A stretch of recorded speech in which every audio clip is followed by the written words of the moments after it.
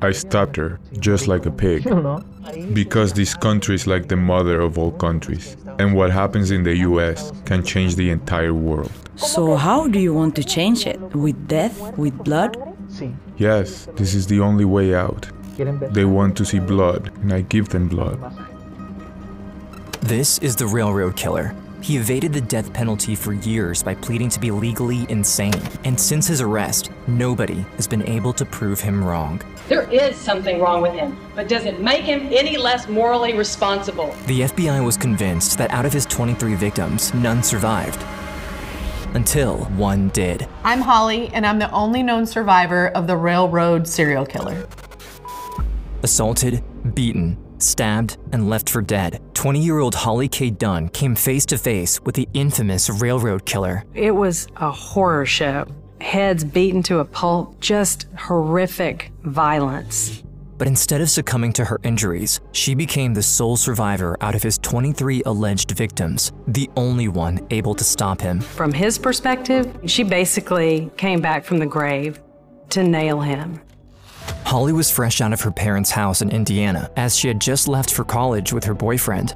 In late August 1997, I was a student at the University of Kentucky. It was about the second night of classes. It was a Thursday night, and I went to a party with my boyfriend, Christopher Maier, not far from campus. Later that night, the two decided to leave to take a walk beside the railroad tracks. It is at this point that they came face to face with a shadowy figure. It was very dark, and you couldn't see very well, so it was very startling to see someone come out that was crouched behind an electrical box. The man gave them a menacing look, pulled out a weapon, and ran towards them. And I don't remember being hit. I think he thought he had killed me. During the assault, she had to go through much more than just getting knocked out. But what really happened that night would only be revealed years later, during her attacker's trial.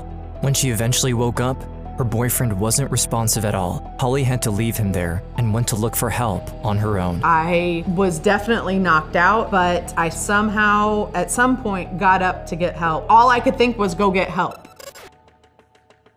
The night of August 29th, 1997, about 2:45 in the morning, we received a call for a female that had been injured. Behind the phone is Chad Getz, another student. He was studying late until a woman covered in blood broke into his house. The screen door was closed. I opened the screen door and walked into this person's house. I was sitting in my chair studying, and out of the corner of my eye, I just glimpsed something. Her face, it looked like a boxer whenever they get cut during a boxing match. I thought she was going to die. There was no doubt in my mind. Despite her broken jaw, Holly was still able to speak. After laying down, she told him that her boyfriend was still down by the tracks. And I did keep saying to him, my friend's still out there. Be sure they know my friend's still out there. My friend's still out there. Soon after Chad made the call, the police and paramedics arrived and checked up on Holly. When we walked through the front door, I remember seeing a lot of dry blood on her face and in her hair. Had some deformity to her jaw. We found a puncture wound, I believe, on her neck. She was able to tell us her name was Holly and that she'd been raped, she'd been beaten, and she told us she was hurting. She gave the paramedics more details about what happened to her and asked them to leave her and go look for Chris instead. She told us that her friend was down the tracks. One of the paramedics that I was with said he would go down there with the police to find this person. The third paramedic came back. He confirmed us that there was a body down there that had been hit in the head with a rock and that he wasn't viable for us to call for another ambulance to transport him to the hospital. But he whispered it to me so not to let the girl know what he had found. So we didn't want to make her situation any worse than it already was. At the hospital, Holly kept asking her family about Chris. Everyone was told not to talk to me. I just said, Chris is dead, isn't he? And my dad actually is the one that I said that to, and he was like, yes, he died. He was charming and so sweet and kind. He was just a great guy. when Chris died, I think I didn't understand why I was still alive and why he wasn't. And this wasn't the only shocking revelation she had to deal with that night, since the police immediately linked the case to more murders. At that point, 4 people had been murdered and I was the only survivor. The realization that not only Chris died, but also more people came crashing down as the survivor's guilt she felt was unbearable. I started to feel it more as more and more people were being killed. It grew bigger. You know, all these people were dying by this person, but somehow I lived through it. And why did I live through it? As he kept killing more and more people, investigators started to lose hope. He would not stop, and his mode of transportation using the railroads was brilliant because they couldn't be monitored. I mean, there's thousands of trains and millions of miles of tracks all over the United States. Devin Anderson, the state prosecutor, discovered that he was a train hopper with multiple aliases. If you're willing to sleep in a train and you're willing to sleep in a field, or you can stay lost for a long time, and I did not think we were ever going to catch him. On the verge of death at the hospital, Holly still wanted to help investigators, and to their surprise, she ended up being extremely helpful to the case. Even if she was weakened by her injuries, she took mental notes of everything she could remember about her attacker's appearance.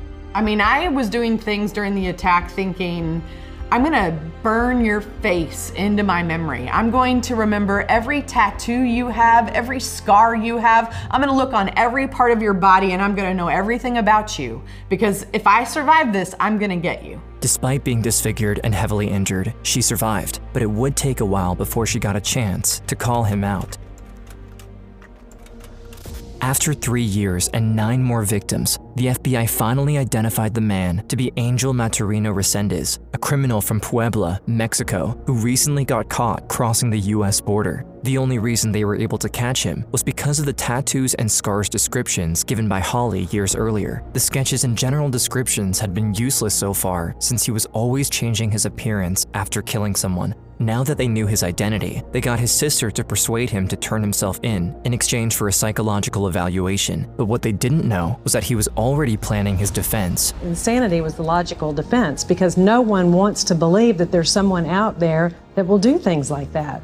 That was the thing that worried me the most about the case, was that jurors would just throw up their hands and say, nobody in their right mind could do what he does. Mr. Resendez, would you please rise? As Holly heard the news about her attacker's arrest, her traumatizing memories came flooding back. I mean, it was a relief for me. I mean, I was still very scared. This really meant, I think, when he surrendered, that I knew that I was going to face him again.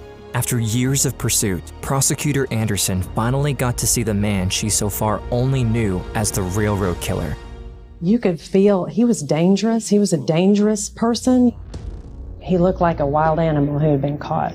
As Anderson guessed, his defense team planned an insanity defense. If successful, Resendez could be put in an institution and eventually even released into the world. But the prosecutor still had one last trick up her sleeve. I flew into Houston with my family the night before I was going to testify, and I woke up during the middle of the night screaming and crying. What I was most worried about, I think, when I testified was seeing him again. Mere minutes before the trial started, Anderson took a minute to talk to the panicked Holly. I went back there and said, okay, are you ready? And she said, yep. And I said, he's gonna be in there looking at you. Don't look at him, just look at me. Don't look at him until I ask you to. She took a second to give her a hug and pointed her towards the doors. I cannot imagine the amount of courage she had to marshal to come into that courtroom, to walk in and face him. She chose to present Holly as the last testimony of the trial. As the sole survivor, she was her only hope to convince the jury. We're going to tell you about the people who've been murdered, most of whom murdered in their own homes. I knew that I wanted Holly to testify last, so by the time she took the stand, the jury had heard the gruesome details of all the other murders that we had solved at that point.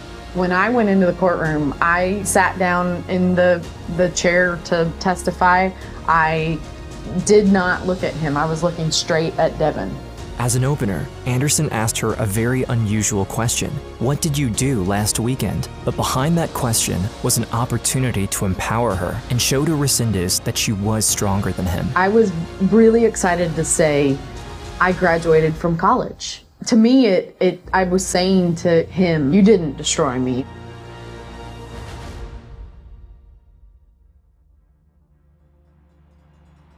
Finally, Holly was allowed to share her story publicly, as beforehand, it had to be kept secret for the investigation. Then I went into the details of that night. After explaining that Resendez first asked for money before forcing them to kneel down in front of him, Holly went to explain the actual assault. Be warned that the following segment may be disturbing to some people. He made Chris get down on his knees and started going through Chris's backpack. I thought he was looking for money. But really what he was doing was tying up Chris's hands behind his back with his backpack. At that point, with the weapon in his hand, he took off my belt and he tied my hands behind my back with my belt. He pulled Chris into the grass beside the tracks. With Resendez's attention focused on Chris, Holly could have ran at any moment. I was not gonna leave Chris. I remember him ripping a shirt and he tied up my legs, he tied up Chris's legs, and then he made gags for us. Chris had said, run if you can, and I couldn't get my legs untied, so I couldn't run.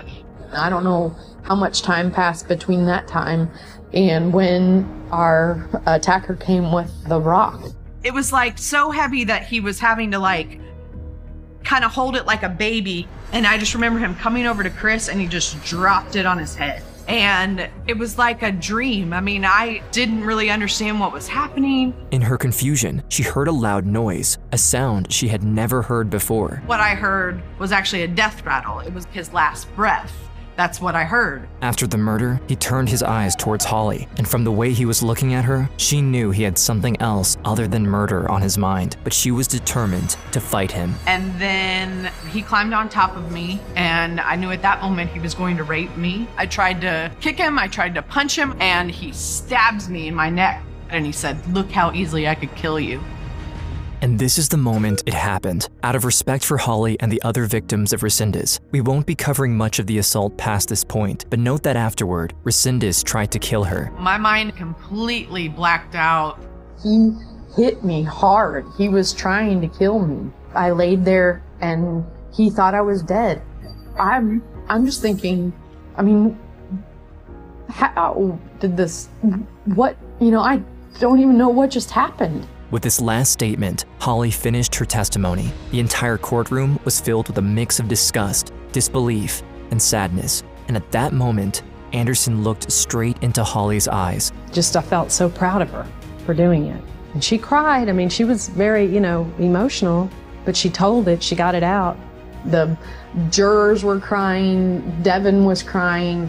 It was the moment I had been waiting for in the trial because I wanted a victim of his to face him down because no one else could. But Anderson wasn't done yet, as she went on to ask her last question to Holly, the question that would finally put an end to the railroad killer's rampage. To her, everything else had been building up to this moment. Anderson asked, "Can you please identify the accused? What is he wearing?" And so at this moment, I knew I was going to have to look at him. So I look at him and I, point to him and I say, he's wearing a white button-down shirt. I have never felt such relief in my entire life, and I probably never will. Just thank God. And it was a great moment. It's a great moment because she got to call him out for all those other people sitting in the courtroom and for all those other people who were dead. She got to call him out. It was great. And as I'm saying that, I feel my hearing going into my head. I get really hot and I feel like I'm about to faint. Even though it was a cathartic moment for Holly, one can only handle that much. I saw him and he had basically a emotionless face. I broke down at that point and they had to carry me out of the courtroom. I was so emotionally destroyed. I mean, I couldn't give any more than I gave during that trial. After Holly was carried outside of the courtroom, Anderson addressed the jurors one last time before they finally gave their verdict. There is something wrong with him, but does it make him any less morally responsible? No. The jury did find that he was a future danger to society, so the judge sentenced him to death. One surprising fact is how fast Holly landed back on her feet. Way before the execution, even before the trial itself, she was already trying to help other victims.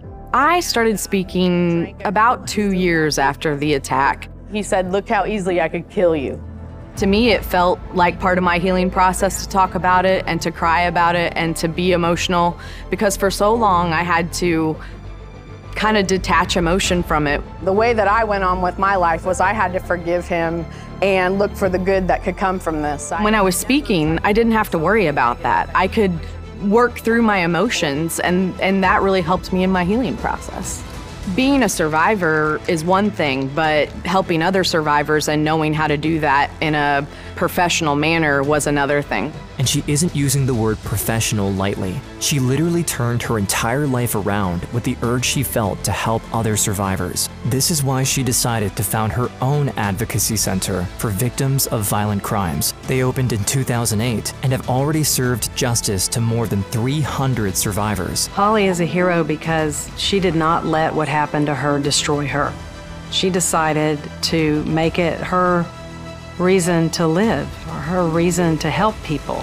And even if her work today is very impressive, her internal journey was even more so. She ended up redefining herself. No more was she a victim. She was now a survivor. A survivor is someone who gets up each day and lives their life and can choose happiness, can choose to smile.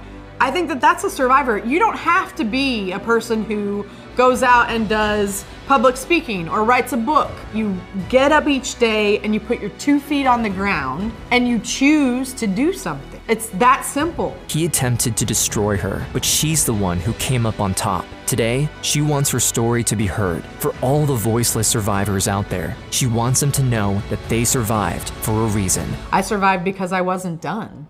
I survived to do something.